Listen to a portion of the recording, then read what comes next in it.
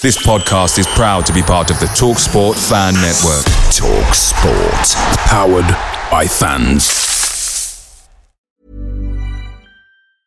There's never been a faster or easier way to start your weight loss journey than with PlushCare. PlushCare accepts most insurance plans and gives you online access to board-certified physicians who can prescribe FDA-approved weight loss medications like Wegovy and Zepbound for those who qualify.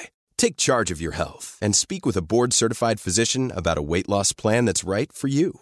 Get started today at plushcare.com/weight loss. That's plushcare.com/weight loss. plushcare.com/weight loss. The TalkSport Fan Network is proudly supported by McDelivery, bringing you the food you love. McDelivery brings a top-tier lineup of food right to your door. No matter the result, you'll always be winning with McDelivery. Order now on the McDonald's app and you'll get rewards points delivered too. So that ordering today means some tasty rewards for tomorrow. Only via app at participating restaurants. 18 plus. Rewards registration required. Points only on menu items. Delivery fee and terms apply. See mcdonalds.com.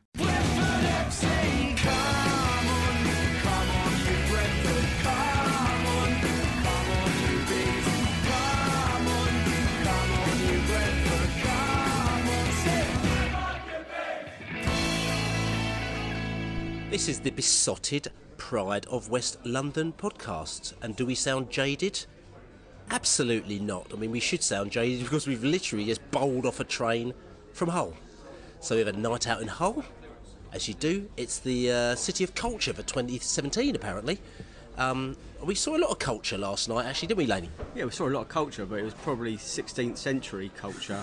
We went to the old town and we saw some Dickensian pubs and some lovely, but it wasn't modern. But yeah, thoroughly enjoyable, mate. Indeed. We'll talk about that maybe in a little bit as well. But like I said, we've just come off the train here and we've bowled ourselves straight from King's Cross across the road to the Euston Flyer, which is the pub that I haven't been to for quite a while. Sometimes a bit of a sort of a post-footy pub that you used to come into when you come off the trains, but it's actually quite nice in there, sort of all wooden, a few screens and everything like that, so we've tucked ourselves right here in the corner. Euston Fly, it's on the Euston Road, actually right opposite the old British, that's a British Library, isn't it?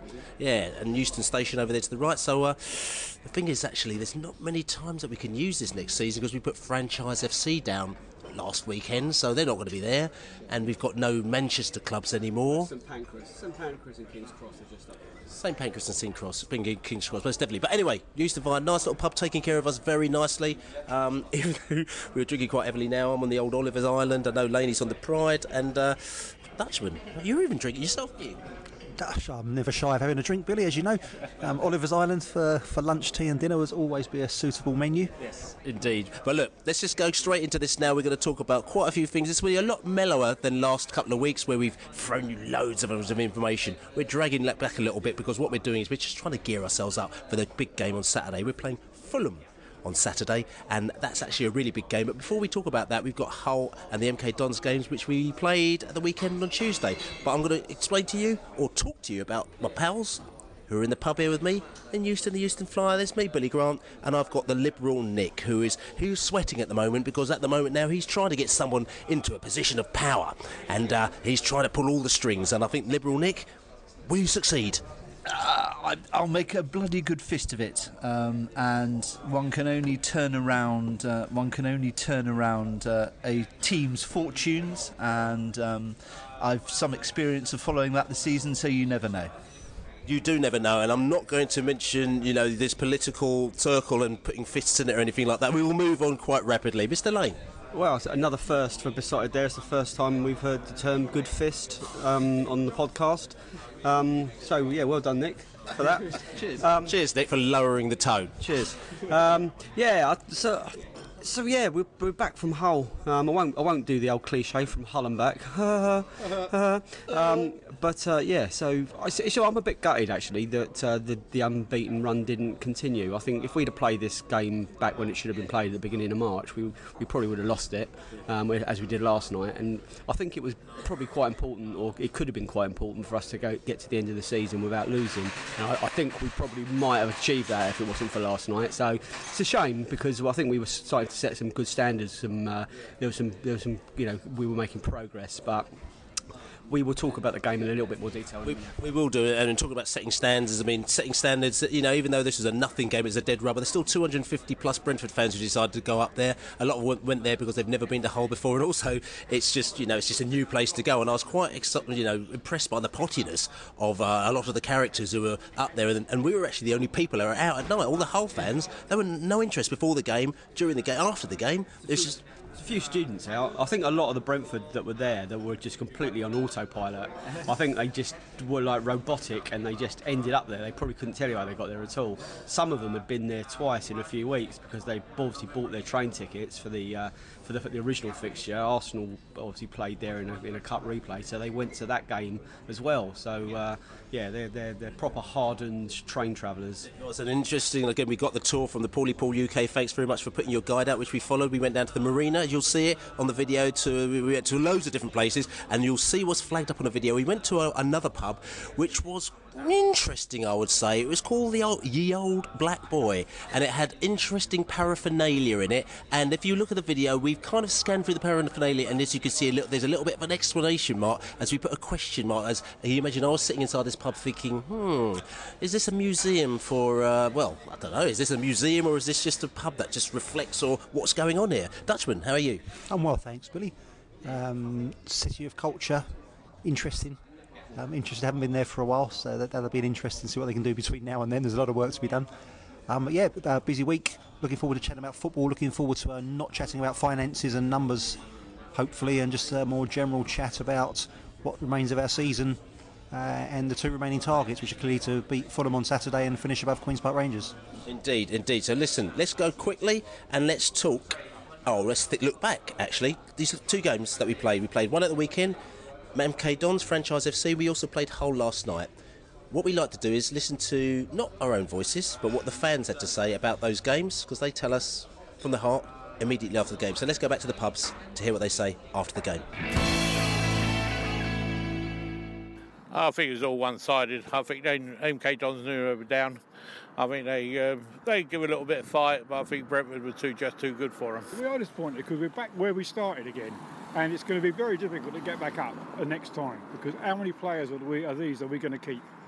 And we haven't got the players, and we're going to struggle next season as well. To be honest, I do blame the manager, because you can't keep rotating players, and then also the training. I look at it, the coaching's wrong, the way they use the goalkeepers are wrong, and you just put yourself under pressure, and that's what's happening.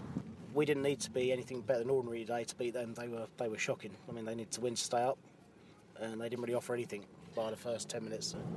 I'm being honest, I don't think we're particularly great, but it gives us hope for next season. I mean, with a few additions, I think we could do all right, So I think MK have done it all wrong. They've worked hard to get up into the Championship. They've got a fantastic ground there. They got the potential, and they haven't invested, and they got what they deserved. Well, come a long way to watch this, and it wasn't that great, but as you said, at the end of the season, what more can you ask for? We're staying up. That's what we want. It's good enough for us. As long as we get a win next Saturday, that's all I'm looking forward to. We looked all right about the first 10 minutes, and then they just kind of got on top of us, and it's pretty poor after that, I thought. But yeah, I mean, I was really disappointed, but it did have that end of season feeling to it, and I think it's fair enough trying Jurison. I like the fact we tried Josh Clark today. I like Woods in the middle, and I thought that he drifted in and out of the middle, which was quite good. So I'm disappointed with the result, but it is what it is, really. It's an end of season game, and that's fair enough. We were competitive at times, but I think we were just up against a side with a bit more quality than us, really, and I think kind of a bit of a reality check. Maybe we're in good form, but it shows we're a little bit off the top six at the moment, so I think something to aspire to next season if we can get a couple more players in. Hopefully bridge that gap a little bit, but yeah, we did okay. We were competitive, but I don't think anyone can really argue with the result. I think you have to remember today that it sounds like Hull made quite a few changes to their sort of 11, and maybe the key for them is the kind of depth and quality of their squad, and I think that's really impressive, and that's again something we need to aspire to next season within the budget that we have. It was a coordination. They just didn't pass the ball properly. They missed a penalty, which is criminal in my opinion. They just basically they're not good enough. I mean, as you say, in February we were sitting top of the table, and I expected to go within the top two, but unfortunately it's fallen away. But you never know. We've made the playoffs anyway, so we could have a good playoff run and get up that way. I've been here a few times as a neutral, and I've never really experienced an atmosphere as flat as that today. It was really, really end of season, pre-season stuff. I can't explain it. I guess they're just waiting for the playoffs to kick in, and we've just like a warm-up game for that. I'm not disappointed. I'm happy because I saw them, but I'm disappointed for the fans that travelled all this way, because I think they could have put a bit more effort in. They could have, done a bit more. In the final third, it was a bit flat. It was nice passing up today, but I just felt like there was no impetus in that final third, and it would have been nice to reward the fans, the small numbers that came here, the loyal lot, with a bit more of a fight and show what they're worth. We're kind of giving up that unbeaten run a bit limply tonight, and I wish they'd just gone out with a few more shots and a few more attempts. Really, it was a bit flat. So 2 games in a very short space of time. Played MK Dons away on Saturday, beat them 4-1. We played Hull on Tuesday night. We lost 2-0. 2 very different games, 2 quite different teams, 2 different setups, 2 outlooks, 2 different quantity of fan who travelled, 2 different set of stadia, 2 different age of the club as well. One is about 2 minutes old and one is like ages old. So yeah, very different, the 2 games, weren't they, Laney? Oh yeah, God yeah. The opposition and the quality, and they were gulfs apart in terms of footballing ability and miles as well. MK Dons were a poor team, very poor team. They caused us a few problems, to be fair. They did have a nippy winger, and they could have got at least one more goal. Button made a great save, and they blazed one wide. But again, we could have scored 3 or 4 if we were really going for the jugular. It was a perfect kind of game for Brentford, where we were able just to soak it up and hit them on the break using our counter-attacking style. I really enjoyed it. It's probably the first time I've enjoyed going to MK Dons as a visiting fan, because we got the result, and it was a bit of a knees up. It was a proper knees up coming out of the ground. There's a couple of video clips that are on the Besotted website. And on the Twitter that are worth having a look at. Hull, yeah, they were much stronger than us, even though they've rested a few. Their fans aren't confident that they're going to go up through the playoffs, so it's an opportunity to go there next season, I reckon, and it'd be a good away day. There's some good pubs up there. There were some good people, and it's as I say, it's worth making the trip next year. I mean, Dutch, were you interested? I mean, the fact that they changed the team for Hull, did that sort of surprise you, or is that kind of what you expected? It did surprise me a bit. I mean, I didn't actually think too long and hard what the team would be, but when I saw it, I was quite surprised. I didn't expect Swift to go straight back into the team. A team that, and I like Swift, but a team that's done quite well without him in terms of results. Can't be argued. And I think to come back in was interesting. Whether that means he's not going to start on Saturday, maybe the reason behind that. I think what's interesting for me, we were talking about it last week, was these are 2 of the very, very few games over the last few seasons that don't actually mean very much. Virtually every game we've been involved in has either been as part of a promotion campaign or a perceived relegation fight or a playoff campaign. Genuinely, the MK Dons result meant nothing other than you could say in terms of finishing above QPR, which is still massively important, of course. And you relegated them. And that would have been good. But they were down without us. Nice to say that we opened the trap door, but I think they were already well and truly hung. But there's not been that many games that don't really matter. So I think the fact that Brentford were up for it on Saturday was really impressive, and it was a good result. I've had some bad days there, and really good to get a really decent result. Hull was probably one step too far. The changes, I don't think anyone's that bothered as long as it leads to the result that we all want this weekend. Indeed, and I think, for me, I'll talk about the whole game. I think the one disappointment, probably for fans, even though they didn't say it because I think they were there on a night out anyway, was just the fact that, yes, the changes were made. They travel a long way on a Tuesday night, 250 plus fans there on a Tuesday night, and they didn't quite get out of second gear. They just weren't quite good enough, and you realise that if you take out 2 or 3 or 4 elements from the side, it really does break down. And you saw it against Hull. Up front we weren't excited enough. Passing the ball around, we were losing the ball in key areas. You got players that are out there that are trying them out, and they were not quite there, but the question you say is that you've got to try these players out at some time, and if you're going to try them out this game, it's probably better than trying them out this game than the next season or against Fulham or something like that. So to me, you can see the reason why he did it. Jurisin played. I really did like Jurisin before he got injured. He's come back, and I've got to tip me out and say, to be quite honest with you, I'm not quite sure whether or not he's going to do it for Brentford in the short term, and I think that possibly is going to be the last time we saw Jurisin in a Brentford shirt this season. Swift as well. It's interesting. He's been out. He's been injured. He's come back, and you've seen sort of almost like how much the team has kind of moved on since he's been out, and he's come back in, and he's going to kind of have to really fight to get his his place back in the side, because we kind of have moved on a couple of notches. And interesting if they're looking at him for next season, what he'll have to do the place. But to me, yes, I say fair enough to Dean Smith. He tried a few things out. Hopefully he knows a bit more about the players that he's going to be signing up for his squad next season and the ones that he's going to be letting go. So looking around at what's happening around in the football world at the moment now, there's no bigger story at this moment now than the Hillsborough inquiry. We've had the results of the Hillsborough inquiry, and the results that came out from that were absolutely astonishing. If you have no idea about what the Hillsborough inquiry is about, basically it's about a football match where Liverpool played Nottingham Forest 27 odd years ago. Due to certain reasons, a number of fans died. The fans were blamed for these deaths. They said that they caused a lot of trouble. They were drunk. They stormed the gates. There's all various reasons that came out, but through 2 years of inquiries, basically the families have been fighting for justice for 27 years. They said, this is not true, this is not true, this is not true. And all unions and the local newspapers and stuff like that, they've been trying to paint the right picture. But all the time, people are saying, no, this is not true. These fans have been, criminals, they caused the problems. The Hillsborough inquiry 2 years ago has gone through loads and loads and loads and loads of evidence. And in the end, they resulted in a verdict yesterday, which turned out saying that the killings were unlawful.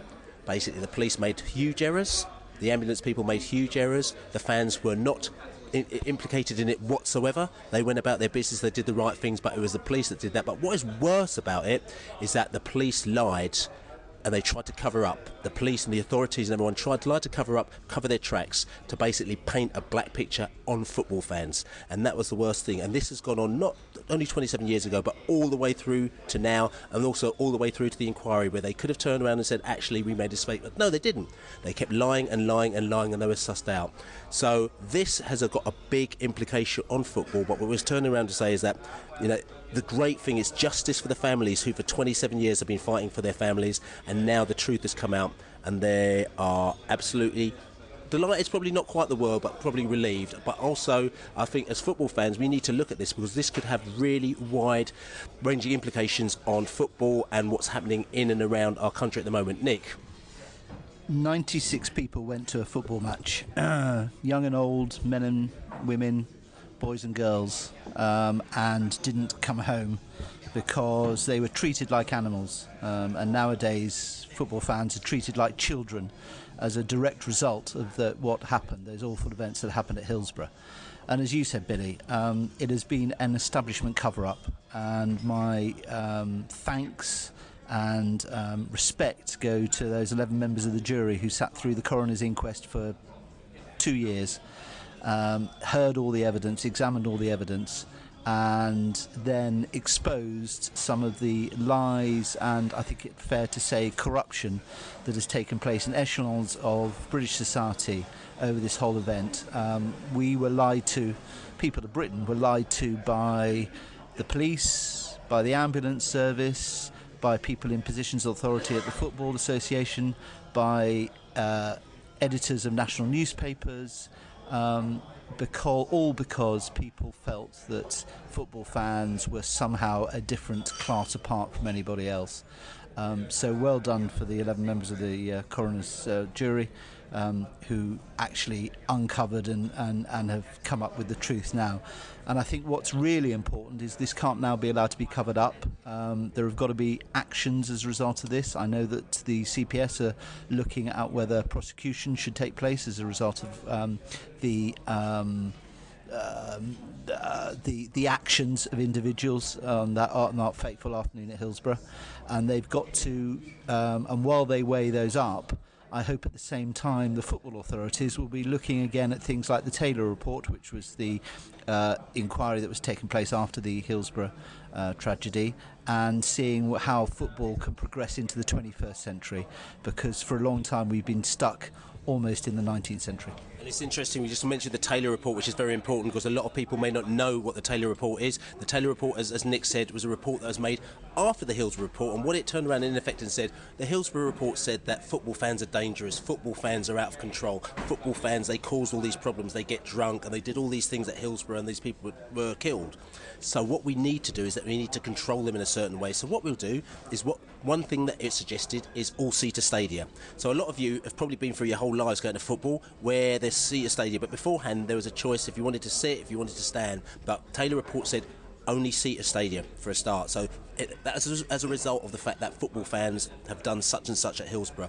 Also, the Taylor report turned around and said, football fans get drunk and they cause all these problems. So it also suggested there was going to be no drinking in the stadium, or no drinking while in view of the ground. Back in the day, again, you used to be able to get a beer, you used to take it out of the stadium, and you used to have a drink just like you do at American football and in Germany and all these other places. But it was decided that this was not allowed. Plus, a lot of also fairly draconian measures were put into place, which kind of gave police powers and the authorities powers, which basically almost like belittled football supporters, so that if anyone turned around to us and that was actually nice to a football fan, we actually felt, this is really great, because we're so used to actually being downtrodden on and treated as sort of third-class citizens.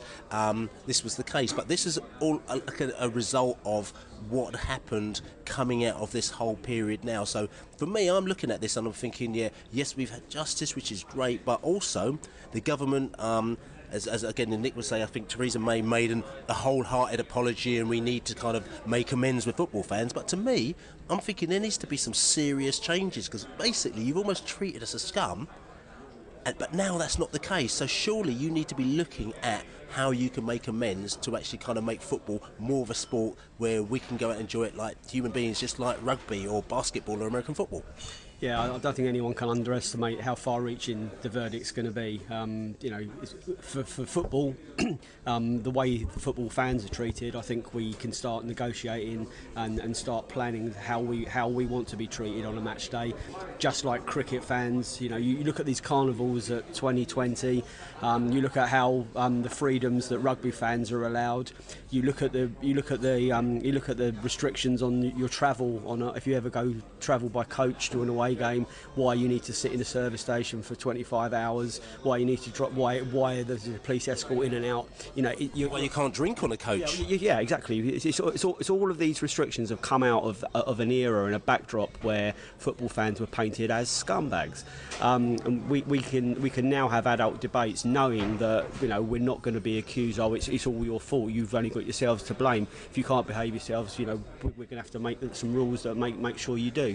But equally, it does call into question on a wider scale of what other miscarriages of justice and what else was allowed to be covered up from that era. And I think in the years to come, I think we're going to see a lot of justice, or so-called justice at the time, questioned and the lid lifted on what really happened.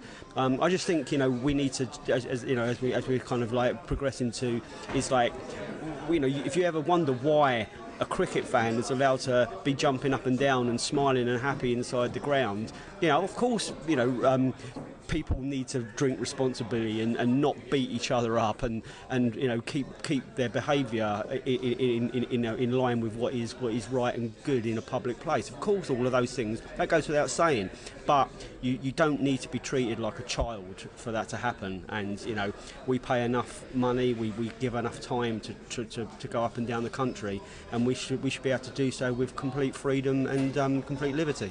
Dutchman.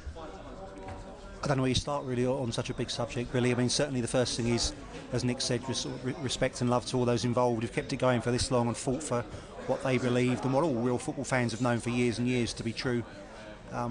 Worth pointing out as well, of course, that Brentford were in the quarter-finals that year playing Liverpool, where we got outclassed on the day, but obviously a lot of us had an interest in the Cup that year and probably paid particular attention to that game, thinking what could have been with us and our chances of winning the Cup in that wonderful run that we had. My flatmate was there on that day. I remember he was sitting in the opposite end. Luckily, the effect it's had on him afterwards, watching those events unfurl. You mean at Hillsborough? At Hillsborough, yeah. And I remember standing at the Bees game that afternoon when you couldn't get any scores through. No one knew what was going on because pre-phones, pre-internet, pre-social media, no one knew why the score wasn't being announced. And most of us sort of heard it either on the radio or as news started to come through. So a very memorable and sad day. I remember afterwards, I think the first game we played, the first one I went to, I think was Southend away, where they just took the fences down. And I remember everyone standing there in pretty much silence. We got to the game and the fences that were normally there, locking us all in, were laid flat on the grass in front because they hadn't had time to take them away, and we all stood there in silence watching that game. I remember going to Hillsborough for a Brentford game reasonably soon after that, sitting on that top tier, and every single person there really couldn't enjoy the game because you just had that memory of what happened to those people on that day. So it's a tragic state of affairs, and you guys already covered the implications, the scumminess of the people involved in that and what they've done, and I pray that they come to proper justice, because the families maybe celebrated a small win yesterday in terms of the success, but they can't get their loved ones back. And to see newspapers like The Sun this morning, one of the most vociferous anti-football papers, and their disgusting headline of those years ago, refusing to put an apology on the front page today, by virtue of they made an apology 12 years ago and 4 years ago, and today's was hidden inside, really just sums up what football fans are up against. And again, but why is the Sun? Why the Sun? How is that linked into it? Well, for some of the ones who famously came out with their headline of the truth about how fans behaved on that day, so really buying into what they were told for whatever reasons from the police and others about fans storming the gates, fans urinating on each other, fans picking each other's pockets, and all those things have since been proved to be nothing but utter and blatant lies. It's led to the Sun not being sold in most of Liverpool over the many years since, and I don't think events of today are going to change any of that. So, Nick? I also just think that every time we visit Sheffield Wednesday, actually not that much has changed, because the away fans, of course, as people listening to this podcast might know, go through the Lepping Lane, and actually not that much change, and it's pretty chilling every time you enter through those gates to think what went on there. I think the important thing that's got to come from this is that looking ahead, that they will start to involve true football fans in the design of new stadiums and in the way we take forward the refurbishment of grounds, because I think that was actually something that was quite clear as well, is that the Sheffield Wednesday's ground at that stage was very run down, some of the barriers were in poor condition, etc. It's improved since then, thank the Lord, but what's important going forward is that football fans are consulted about what we want out of the stadium and the way that we are treated by the authorities, and hopefully this will open a few more doors to us to be able to engage in that. I just want to sort of underline what Nick's just said. Really, it's organisations like the FSF and Supporters Direct now should be consulted at every level, and fans really questioned about as I said a little bit earlier about how they want their match days to be, and but let's not forget, and none of us will, that it shouldn't have taken the death of 96 people for this to have happened. That is it really is a crying shame, and these people that went to football died, and they were innocent, and just let's always remember them. It's unbelievable that football fans are treated differently. You wouldn't be allowed to discriminate in such a way in any other walk of life against a particular group. Being a Twickenham resident, come and see the Army and Navy match at Twickenham this weekend, and see if drinks banned from that game and the behaviour there, and how it's just allowed and tolerated for a very, very similar game, in terms of structure and where people sit and how they behave, and it's just been allowed to tolerate with the backing of, the press and the authorities. And we're sitting here now in the middle of the day getting quite emotional about this. I watched it yesterday on my news, and I literally tears in my eyes and lumps in my throat just watching that verdict come through, and getting there again now talking about it. So I'm sure all football fans will share those emotions, but as everyone says, this is now the time we've got to try and change things and make things better. If anybody needs reminding of why this was so important, can I recommend they go to the BBC Radio iPlayer app and look for the report that was broadcast 7:30am yesterday, so that was Tuesday morning, on the Radio 4 Today programme. 10 minutes covering of what's Radio 2's coverage of the football and the sporting event and how the tragedy unfolded. Go and listen to that. It is spine-chilling. It had me in floods of tears at 7:45 in the morning. Go and find it and listen to it. And again, what I'll come back to, just sort of summing up on this, because this is, like I say, this is going to go on and on for a time. Just coming back to it, you know, the families have got justice, which is absolutely fantastic. And like I said to you, I do really believe that there are going to be changes over a period of time. Okay, maybe nothing that's going to get pushed immediately, because it's still a very sensitive period now. I mean, some people may or may not know, I'm on the board of the Football Supporters Federation, so I know that there will be talks and things that will be happening and trying to push things forward. If we look and we try to project what these things, some of these things may be, I'm thinking that drinking in the stadium is something that's going to be contested over the next sort of 12 to 18 months, because those laws that have been put into place, there's question marks even beforehand, even before this has happened, as to why this is the case. I know that police will be a little bit nervous about it. I mean, I know that there's no drinking in the away end at Brentford, and a recent chat with the police. Informer, you know, say that I'm a stormy, I go blam. I like you boom boom down. For the Fulham game, they were like delighted that there's no drinking, because they just felt that, you know, if they have less to drink, then they've got less to deal with. But that's a separate issue completely. Also, obviously, the standing issue is going to be another interesting one as well. I think that what this is going to be is that maybe it's not a blanket scenario, as in every single club has to do it, because obviously there's sensitivities around Liverpool and the Liverpool area as to whether it should or should not be. But I think that the case will be opened up now as to whether or not it's actually safe to stand at football matches, and this, I think, will be a conversation that'll be had over the next 12 to 18 months as well. And then also maybe a look, as Nick said and as Laney said, about the policing and how football fans are treated, and how we need to be consulted a little bit more about stuff, so that actually we feel that we're enjoying ourselves and we're treated as human beings and not animals when we go to games. It's safe to stand at football because we stand every week. I mean, unless you're telling us that, you know, we're being allowed to stand in an unsafe environment. You know, we're standing in one of the oldest grounds in the country, and we feel safe every week. And clearly, going forward, that needs to be reviewed. And it's not about cramming thousands of people into the size of terraces they used to be. It's clearly got to be controlled, and the numbers have got to be right. But the actual fact of whether people sit or stand, has already been proven, makes no difference. So, last week and the week before, we had a couple of our articles and a couple of bits on the podcast. We covered the accounts for Brentford, we covered Lionel Road for Brentford, and we all covered Brentford's scouting and recruitment setup. And we also put articles on the website, besotted.co.uk, go and check them out, and also on our podcast channel, audioboom.com. They were honestly very, very, very busy, as you can imagine. Lots of people listening to the podcast over those 2 weeks, and also lots of people reading the articles and stuff and feeding back to us as well. And I'll just like to say to you, we actually got some really good and nice feedback from certain people. We got a little message from Rob from the website who said, "Great podcast, gents. It was actually my first ever podcast, and probably the most insightful thing I've found out about the bees in a long time, if not ever." Thanks, Rob, for checking in, and please listen every week as well. Also, we had a guy, Chris, who actually messaged as well, and he said, "I'm a regular listener who found the latest podcast one of the very best and most interesting. The info on the new stadium, scouting, and even if you don't agree, the Arse podcast. Well done, keep up the good work, and thanks." Again, Chris, thanks very much, and everybody else who listens in every week. Respect to you lot, thanks very much. It keeps us going to know that you're there. Lots of people come up to us and talk to us at games and just discuss things with us, and we do very much appreciate it. But we just got to reflect. We're not going to talk too much about it, because obviously the information is out there for you to have a look at, and a lot of people were very surprised. It was also picked up by quite a few sort of economy blogs and economy people out there who are talking about the economy of football and the way that we're doing our business.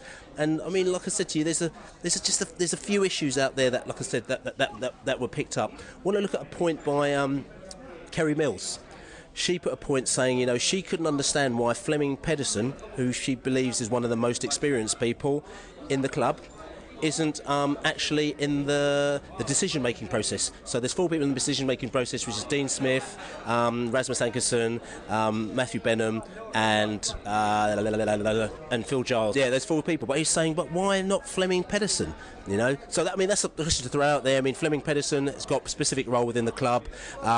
he came into the club and he had a role. I think that the role he wanted to do didn't quite merge with Marinus at the time, from what I can gather. But then he was given another role when Carsley left, so he ended up taking the under-21 role. So I'm not sure what Fleming Pedersen's role is going to be, but he's obviously very experienced, and maybe when the new system comes into place, he might slot in there somewhere. Also for myself is what I think is quite interesting is I've seen lots of, and I'll tell you something, I've never spoken to this guy. I spoke to him once at the Big Red Bull, don't know anything about him, pretty much don't know what he does as such because I've asked a lot. But Rasmus Enkersen, everyone keeps on going, Rasmus this and Rasmus and you've destroyed our club. If you look at the setup that we've done and how it actually works, Rasmus's input into kind of buying players is kind of, I'm going to say, don't belittle the role because he obviously is in there and he's a director, but compared to the scouts and Andy Scott and the people that do all the strategy and all that lot, it's very small. So, you know, for him to have his finger pointed at saying that you're pulling the club down, it's actually not correct information. And if you want to do it, have a look at the report, have a look at the article that I wrote and the system. And Rasmus, he's in there at the back end where he may tick off a player with 3 other people on a panel. But you know, the person who is the person who's at the top of the pile really on the player side is Phil Jars. Dutch, I know that you spend a lot of time putting this stuff together. Have you had any sort of post thoughts or anything that anyone has said to you? Yeah, the feedback was pretty positive, which was good. I think what we tried to do was, you know, not have a forensic accounting examination, but actually just try and interpret some of the facts and put them in language that that I understand and that football fans understand. There's clearly financial people out there who've looked at it as well. I think what's interesting is, you know, it was put across really as an information piece to provoke and promote discussion, and that certainly happened. Whether it's an eye-opener for people who weren't aware of the numbers, you know, or whether it's you know, prompted people to ask certain questions that we haven't got the answers for in all cases. We're not there with inside information. We've just got the information that's publicly available, the same as everybody else. And you know, what we try to do is get that across in footballing terms and hope that people can see where we're at. I mean, the numbers vary. There's different opinions on interpretations of numbers. There's different dates. You know, one of the key confusions is the sort of difference between accounting year end and season, as we discussed last week at length. But we don't know exactly what's behind those accounts. We're not privy to the auditor's figures to see which particular players are in which year and which particular transfer fees are included and which particular ones aren't. You know, that's just our spin on it. But all we're doing is promoting that discussion, and you know, and keep the questions coming and keep the comments and discussion coming, because that's the whole point of why we do this. Yeah, again, just to echo some of that, really, is just getting the information out in the public domain and presenting it in a way that people can kind of take it on board and sort of, you know, make of it what they will, discuss it down the pub with their mates. You know, I think one thing that won't change is people's individual expectations and ambitions for the club, what they actually want the club to be doing, how much they expect them to be spending chasing the Premiership. You know, whether the demands for, you know, year on year improvement in league position, you know, all of those things are down to individuals. We can't, you know, we're not going to sort of preach to you what you should and shouldn't be expecting for your, you know, for the money that you spend out on getting into Brentford every week. But you know, hopefully it sort of gives you the information enough to kind of have more realistic expectations, and just to kind of see what. If we spent X million more, or we didn't sell the players that had gone, and you know what that would impact on the debts of the club, and you know how long that's sustainable. So you know it's not a black and white issue. It's very complex. You know, but one thing that is, you know, is brutally clear is that, you know, we aren't bringing in enough money through the gates of the club or the commercial side of the club to keep the club moving forward and bringing £1 million players in. And if we've got sort of visions of being in the Premier League, then you know all those numbers mean something. So just sit and, if you haven't listened to it or read the article that Billy put up, just go through it in a quiet moment and just have a think about it. So you know it's quite sobering. and just come in, I just want to just give you two sort of last thoughts about it, because where we're at the moment now, there's almost like we're quite constricted. Brentford's quite constricted, really, in the amount of money that it can get in. You're sort of thinking, where else will we get money from? You know, we've got a 10 million turnover at the moment now. How can we make that 20 or 25 million? At the moment, that's not very, very easy. How I sort of kind of describe it is, you're trying to make these changes to make it work. How can we make smaller losses? It's like, a lot of you guys on Twitter, and you're on Twitter 180 characters, okay, and you've got to get that down to 145 characters. So what you do to try and get it down to 145 characters, you remove an "a" somewhere, and then maybe you might remove an "it" somewhere, and you're going from 175 to 173 to 172. It's like, that ain't going to work like that. You need to make some seismic changes to make it work. Now, I threw an example in there to say, somebody said, why don't you raise the ticket prices if that's our main form of income? 20% rise in ticket prices, okay, so if they went from £30 to £36, which is a lot of money, or our season ticket went from £350 to £420, the club would actually raise an extra £600,000, right, which will probably buy Jordan Rhodes' left shoelace, so it gives you an idea. It's like, we'll be going, oh my God, this money is so out of order they've charged us, and that's a lot of money. They wouldn't go up that high, but what it'll actually get you in return isn't really that much. The second thing is also, I don't think about, okay, how do we get out of this rut? Because eventually, all the roads do lead to the Premier League. And the fact is that, Matt Bennett spends all this money. He's 90 million in at the moment now. He'll probably spend some more money, so he might be 100 or 110, 120 million in. But the moment that we actually ever do, if we do it, get the Premier League, boom, you get your 130 million, and then you start rolling. And if you keep in there, then all of a sudden the money comes in and it changes. Now, some of the problems that teams like Bolton did, they'll go and get the money in the Premier League, then what they'll do, they'll spend loads of money to try and keep in there. It all goes horribly wrong, they get relegated, and before you know it, they've gone into administration. So the thought is, some teams think, well, what if you just keep your spending kind of relatively minimal, but enough, or try and do some clever things, which maybe you could do, but the chances are you're going to get relegated. So I had a thought here, okay? So there's a lot of people that say if you go to the Premier League, ticket money is irrelevant compared to the TV money. You get 3.1 million or 5 million ticket money, but you get 130 million TV money. So what if Brentford, if they got promoted, turned around to all the loyal fans and they said to them, tell you what, all these fans who had a season ticket or are members, whoever it may be, over the past X amount of years, if we get promoted, we're going to basically pay for your football. It's going to be free for you to get in, or £1 for you to get in over the season, home and away. We'll pay for everything, because to be quite honest with you, we'd do that for you, because what we're not going to do is that we're not going to go up there and we're not going to spend £150 million to try and keep in the league. We'll do what we can do, and it may work, it may not work, but we want you to stick with us. So instead of you spending billions of money going around the country, because you've been so loyal to us for years, we'll pay for it. That money is relatively small compared to the Football League money that they get, and they could go out there for £3,000, £4,000, £5,000, £6,000 and pay for their whole football, and it would be relatively small amount. It'll be a couple of millions maybe, if that. And I just thought that would be a really good testament and real sign if the football club turned around and said, tell you something, what we'll do is stick with us through thick and thin. We may not bust the bank next year, or if we go up, but we want you to be with us, and it's not going to cost you because you've been with us for years. And that's just a little bit of creative thinking from myself. May put it to the club to see what they think. If they did something like that, they're probably listening now thinking, we can't do anything like that. But of course you can. If you've got 130 mil from the Football League, or FA, the Premier League, you could do anything. But anyway, someone on this, any summing up such? Some people still say it was too expensive, it was free, Billy. That's just what people do, I guess. I think the difference for me this year, not being a massive Premier League follower, is actually seeing teams like Bournemouth and Watford be comfortably outside the relegation zone. Really is a real change to see teams who we're more akin to than some of the others. Actually, most years the teams that go up are the ones that struggle, and this year you've seen a real change where teams are actually getting up and competing. And yeah, they get the odd thrashing and the odd bashing, but mostly this year those two have been safe, and that's a real incentive for teams like us who think if you get the model right and you get the money, there is potentially a future beyond where we are now, and that's a real change of attitude for me. So, Saturday approaches. Big game in West London.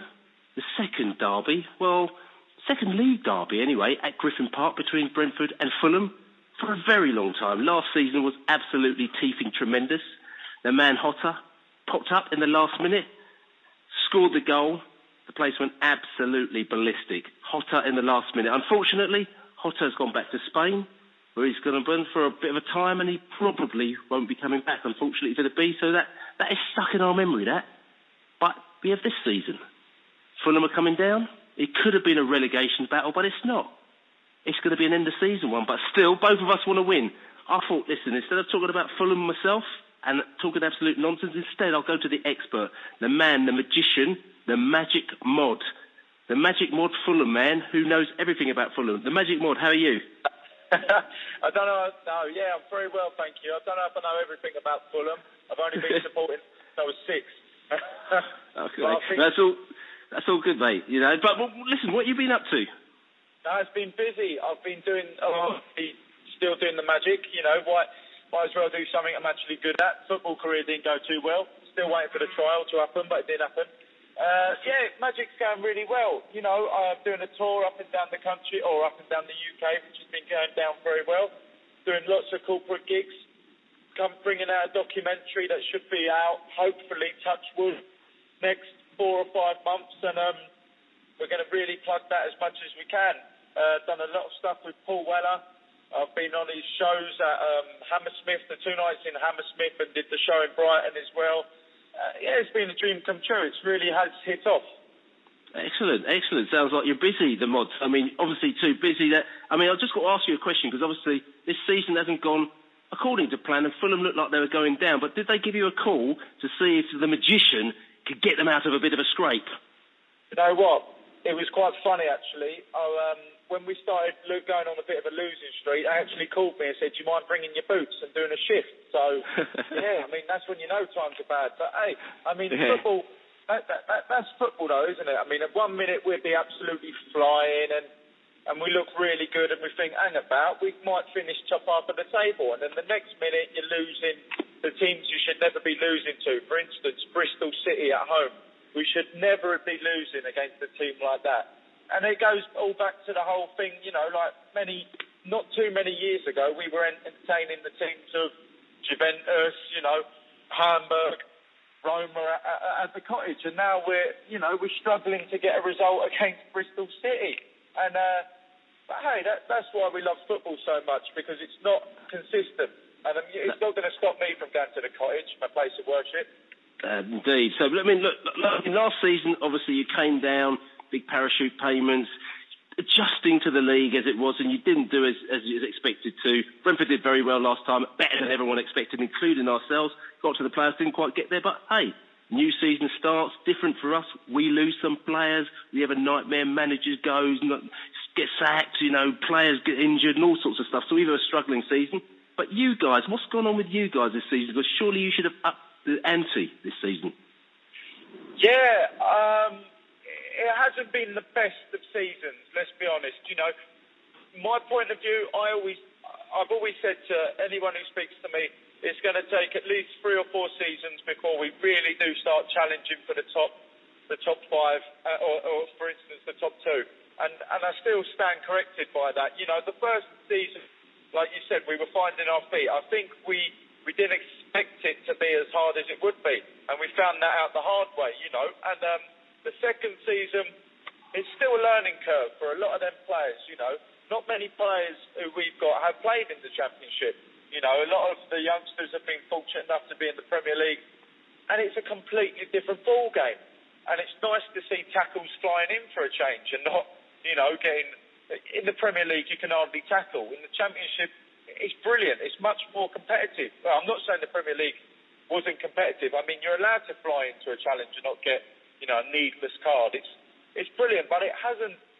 It's a season to forget. You know, I mean, Ross McCormack and Moussa Dembele done wonders. You know, if you want a double act for a magician, there you go. That's them two there. They have been absolutely brilliant for us. And dare I say it, where would we be without them? Yeah, indeed. And it's interesting you should say that as well, because, you know, we found out sort of slightly the hard way where we brought in some players from Europe who weren't used to the Championship again. You know, probably technically very good players. They come into the Championship and it's taken them a very, very long time to find their feet.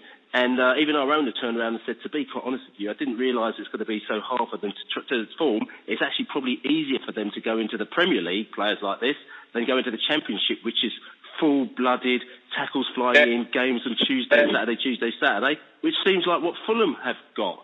So, I mean, the question I ask for you is that if they're struggling, you know, what you're going to sort of stick with them? Or isn't it better to actually bring players in who actually are used to playing this type of football? I mean, the new manager, you know, I'm going to stand by him. I think he will do a lovely shift for us, and I think he will eventually make a good, solid team. And I hope that is based around Scott Parker, because in my opinion, he has been, and McCormack and Dembele, sorry, because Scotty Parker this season has been, when he come back from injury and started playing towards the end, he has been fantastic. That's what we need. You know, that's what we actually missed. We lacked someone who was like that, who, when you lose him, when you should be winning, will bollock you. But, you know, constructive criticism. He's a leader. I can't praise him enough. I know I've done it a lot on Twitter after the last couple of games, or the last few months, because I just think he's been brilliant. And I would like to see a team built around Parker, Dembele and McCormack. I mean, I know McCormack signed a contract extension. I would love to see Musa stay because, you know, he's found his feet. This has got to be the best season he's ever had. He really has hit it off. Yeah. So, I mean, it's interesting because a few weeks ago, I mean, everyone was scared, or all the authorities were scared, like, you know, because they thought, oh no, Brentford, Fulham's going to be a relegation tussle. You know, one of them's going to relegate each other and it's going to be a complete nightmare, like, you know. So there's a lot of nervousness flying around. But it hasn't turned out that way now because, I mean, we went on a great run, you know, 6 matches unbeaten before last night, which was Hull. I mean, I've literally just got back from Hull only a couple of hours ago, actually, so it was a bit of a long trip, that one, but a bit of a laugh as well. But yourself, you had a good little run there, didn't you? Certainly did, and things started looking really, really bright. You know, after that loss, like I said, Bristol City, the game we couldn't afford to lose that. We all knew what would happen if we lost that.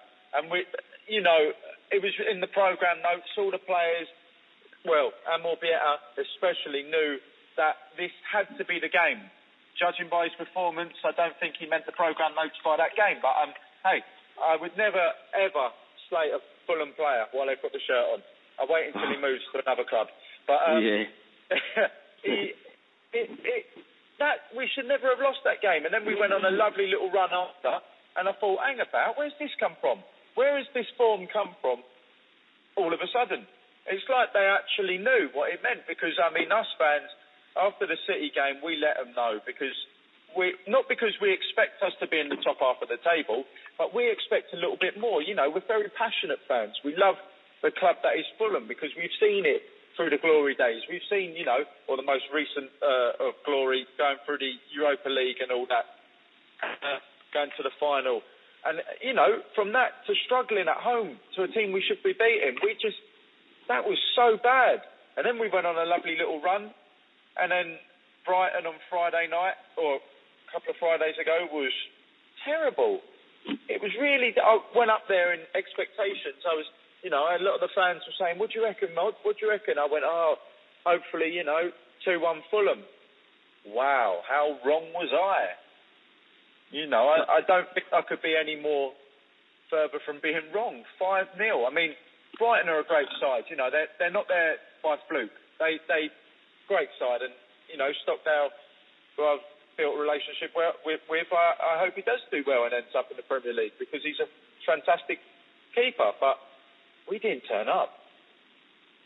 So listen, I mean, you've got the big game on Saturday. I mean, you're playing Brentford. I mean, the realistic, you know, the fact is, you haven't actually beaten Brentford in the league for about 145 years. So what's going to be any different on Saturday, Magic Mods? I'm hoping to work my magic. I mean, you're right. We haven't had, you know, a great stat against Brentford in the recent, or in last season, and even this season. You know, I would like to, I don't know. I mean, look what we did to QPR. We embarrassed them this season, and it was fantastic. You know, I mean, when we played QPR, we seemed to really turn the heat on.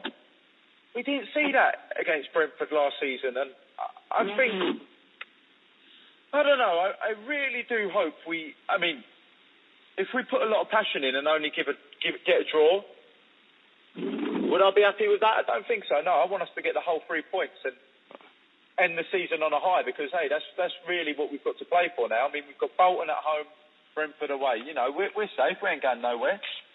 And, Okay. I think we got to go out on a high. So I'm going to say 2-1 Fulham. Okay, well, good. Well, interesting. 2-1 to Fulham for you lot. You guys are going for it big time, and it'll not be funny. I mean, I know it's end of season, and everyone might think it's a bit of a damp squib, but we know that you guys are up for it. Your fans are up for it. Brentford fans are up for it. We haven't got anything else to play for. So even when we went to Hull last night, even though we lost, we changed our team because our manager actually took out, the guy that's scoring all the goals for us, Lasse Vive, right back, didn't play last night. He's taken out quite a few players. He's just rested them for that game last night because he knows that Saturday is the one. Because when we went to QPR, he changed the team around like we've never seen before. He played, as we call it, a false nine. We didn't even play with a centre forward.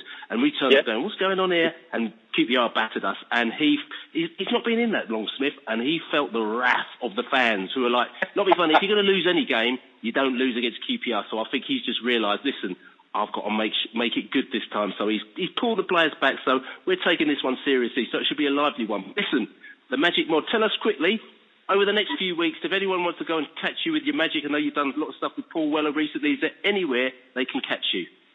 Yeah, I mean, hopefully it's all a bit hush-hush at the moment, but with the documentary and everything, I'm going to do a lot more, public gigs, because a lot of mine have been all corporate and that, and I haven't had a chance to engage with people who really do support me on the internet, and I want to start doing that a bit more, but I'm going to have a lot more public gigs coming out in and around London very, very soon, especially... Okay, wicked. So if they want to get hold of you, is there a website, is there a Twitter? Just let people know how to get hold of you. Sure. If you want to give me a lot of stick on after Saturday's game when we win 2-1, it's at TaylorMod on Twitter. Be gentle. And if you want to catch up with everything I'm doing on the Magic, it's www.themagicmod.com. Okay, wicked. The Magic Mod, I will catch up with you on Saturday. Maybe go for a couple of beers before or after the game. And what you will do is that if you have lost 2 or 3-0, you get out your magic hat, you probably wave the wand, and all of a sudden Fulham would have won 2-0. I don't know how that'll happen, is it? Just like that. All right, mate. Nice chatting to you. You're very welcome. So, season's almost coming to an end, but what they have done is they've decided to let it end with a little bit of a bang for us. So instead of us playing Rotherham or Hartlepool, well, we can't play Hartlepool actually, we're playing Fulham. Last home game of the season. It could have been a relegation decider. One of us or both of us could have put each or the other down, but of course we picked ourselves up. To be quite honest with you, and one of the points is that even if we had no points and lost every single game from the time when we thought that we were going to get relegated, which was, when was that, mid-February? Mid-February, even if we'd lost every single game till then, we still wouldn't have got relegated because MK Dons are down on 39 points. So, again, a lot of the people that put their bets on, it just goes to show you how we can kind of get panicky over a smaller period of time, but we've got to look over a longer period of time. But coming back to this game, Fulham are coming down on Saturday. They're coming down in their droves. Check out the Besotted website for the information we have on the Fulham game about the drinking and about everything else that's going to be going on. But we're just going to talk about the game now on Saturday because we need to win this one because we're in the West London Mini League. We're already going to be above Fulham, but for us, this is a matter of West London pride, is it not, Nick? Absolutely. We are currently 2 points above Rangers. We'll forget where Fulham are because, I mean, they're scrapping around, not quite at the bottom, but almost at the bottom. And I think getting a clear mind the gap on Rangers would be important. We are in 10th place. We can do a bit more playing around.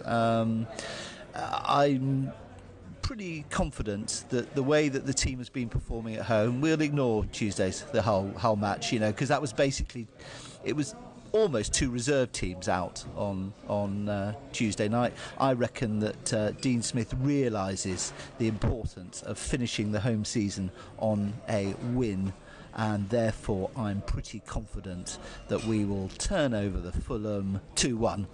Interesting, Nick. So I'm just thinking about this as well because we're playing Fulham. And you've got to draw your mind back to, is it a couple of seasons ago they were in the Premier League, so the fact is they're still on parachute payments, they're still getting, whatever it may be, 15 million or whatever it is. I have to look at it, forgive me for not doing my research, but I've just plucked this up. I'll call it 50 million a year, more than what we're going to be getting, so they're getting good money. I know they've had good money before, and look exactly how they have performed.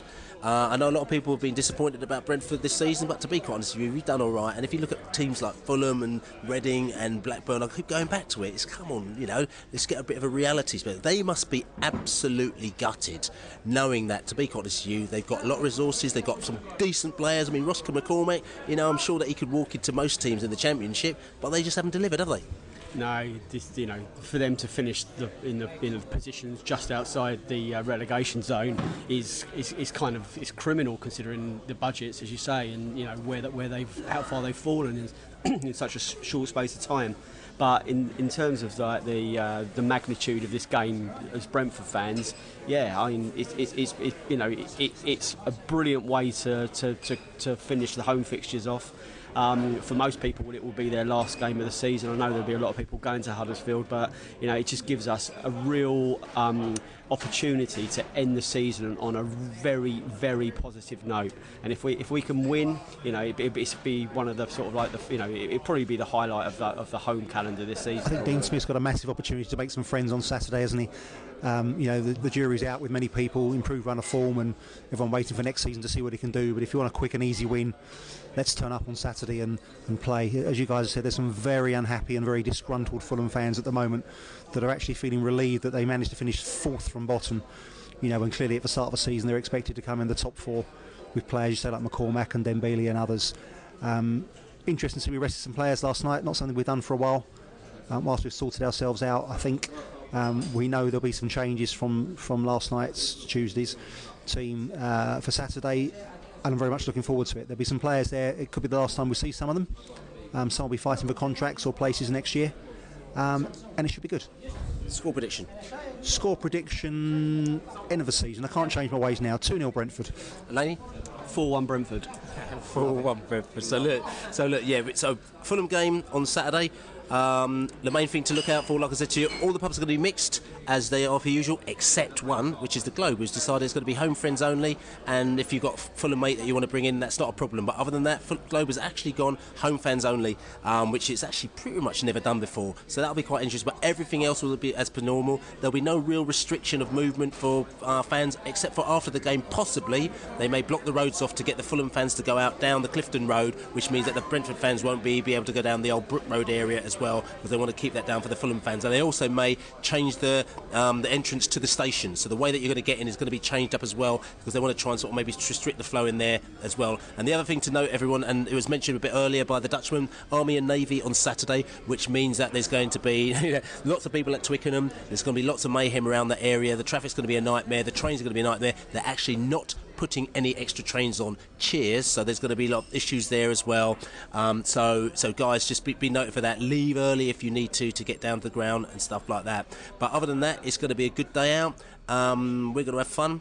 I believe that Brentford are going to win 3-1, and hopefully, that will sort of finish off our home campaign very nicely. One other thing I have to say as well, we have a traditional pitch invasion. You know about that, don't you, Laney? We normally have a pitch invasion. Most of us don't go on it. It's just for the kids normally at the end of the season. But obviously we've had a couple of opportunities to go on en masse. After Wigan, when we guaranteed our playoff place last season, and obviously getting promoted against Preston the season before, where you wouldn't want to be anywhere apart from on the pitch together. Those photographs that are going to be still looking great in 100 years' time. They require people to be on the grass. But whether you want to venture straight to the pub after the game, I think you might be allowed to get your feet muddy if you want. Well, I think the thing is that I think that it's recognised now that every season there is a pitch invasion, whether or not you do it or not. But the kids do it, and it is always normally good-natured. I think the club, I think the authorities, I think the police have acknowledged that as well. They've tipped their hat to it. They're not saying you can come on the pitch, but they've acknowledged the fact that people, I think, will come on the pitch. So you've got to keep it good-natured. The pitch invasion, of course, will be only one-sided. There'll be no Fulham fans allowed on the pitches at all. But like I said to you, is that everyone out there, if you're going to go on the pitch, keep it good-natured, keep it cool. Remember, respect to the team, pay respect to the team who have done what they've done this season and hopefully finish us in top 10, and that'll be all good. But anyway, listen, we're going to finish this podcast off. It's been great. It's been a bit jaded today, as you can tell. We're a little bit mellower than we have been because we had a bit of a long night out in Hull, the cultures of Hull. So we thought we'd just come down off the train straight into the Euston Flyer. Excuse me now. The Euston Flyer on the Euston Road. A great little pub for coming off the train from King's Cross or coming from Euston. A couple of rails in there, but they've taken care of us very nicely. But yes, very, very, very good. But Saturday, absolutely massive game. Everyone's going to get down there early. Everyone's going to get very excited. This is the last big game for the Bees. We got let down at QPR massively, but they can't let us down on Saturday. So let's go down there, cheer the boys. I know Fulham are very, very nervous. They don't want us to embarrass them. So let's just go out and do exactly that. As we say, come on, you Bees!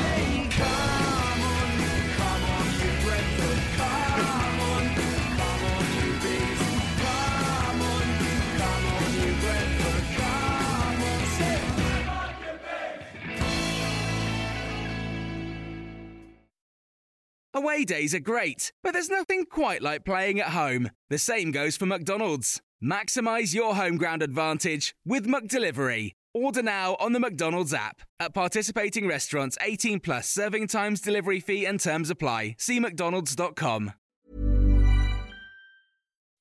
When you make decisions for your company, you look for the no-brainers. If you have a lot of mailing to do, Stamps.com is the ultimate no-brainer. Use the Stamps.com mobile app to mail everything you need to keep your business running with up to 89% off USPS and UPS. Make the same no-brainer decision as over 1 million other businesses with Stamps.com. Use code PROGRAM for a special offer. That's Stamps.com, code PROGRAM. This podcast is proud to be part of the TalkSport Fan Network. TalkSport. Powered by fans.